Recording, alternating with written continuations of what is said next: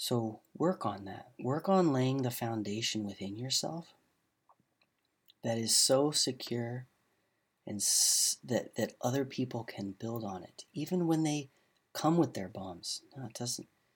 It's not. Those are their bombs. If they're throwing bombs at you, that's chemicals going off in their bodies.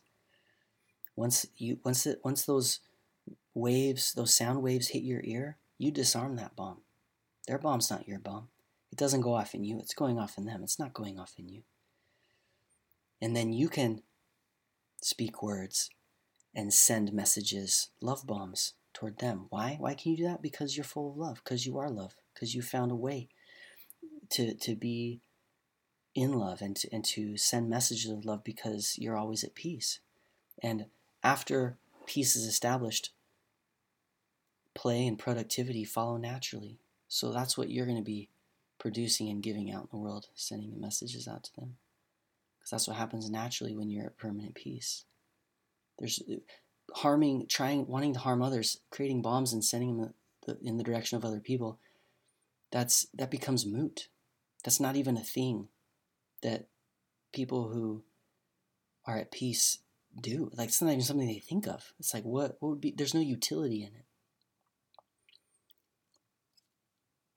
You can do it.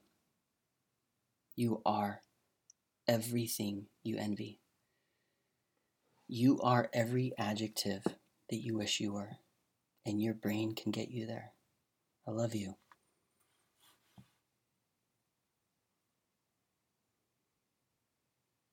And just one last tip, don't hate yourself for hating yourself, okay?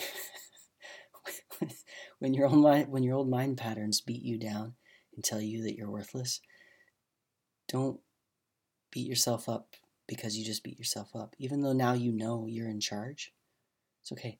Just let the old mind patterns flow through you like waves, endure it, and then choose different ones as often as you can, as much as you can moving forward. You're the best.